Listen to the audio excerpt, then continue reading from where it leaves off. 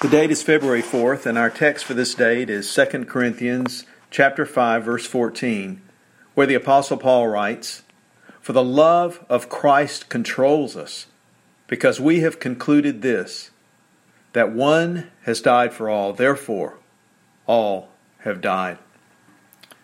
Flip Wilson was a comedian who in the late 1960s and early 1970s became famous for a character named Geraldine. When speaking of some weakness in her resolve or some lapse in her morals, Geraldine would explain her behavior by confessing most unapologetically, "The devil made me do it." Well, it was great comedy and audiences loved it. In fact, it became a phrase that many Americans popularized into their everyday conversations, essentially confessing that they too had made decisions and done things they shouldn't have, but over which they had no power to resist because, hey, the devil made me do it. Well, for Flip Wilson, it was a trademark phrase whose use won him both fame and fortune. But it's no phrase any serious follower of the Lord Jesus Christ should ever utter. Whatever grip or influence on my behavior Satan may have claimed was destroyed when God called me in faith to accept His Son's liberating atonement for my sin. In that very instant, when I yielded to the claims of the gospel, God not only washed away my sin, He gave me the power of the Holy Spirit to resist any further temptation to it.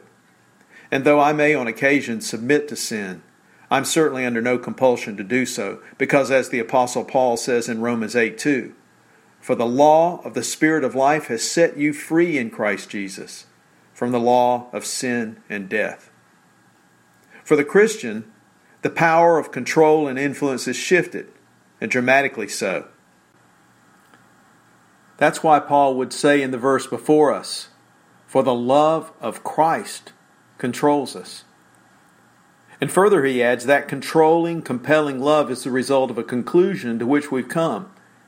And that conclusion is this: because Jesus died for me, I have an obligation to die as well. I have an obligation to die to the things that controlled my heart and my mind before I came to my Savior. I have an obligation to abandon the wickedness of sin and the selfishness of personal ambition. I have an obligation to live my life as evidence of what God in the heart of a man looks like. Because Jesus loved me unto death, I'm under a compulsion to love Him unto death as well. In God's kind providence, I have the privilege of being a husband, a father, and even a grandfather. And in those various roles, I've often been astounded and even slightly amused at the things I've done as expressions of love for my wife, my children, and my grandchild. It is indeed crazy the things we'll do for love. So it's appropriate that Paul would remind those who've been bought with a price paid by so great a love, that we should also be compelled by love to do crazy things for the kingdom of God.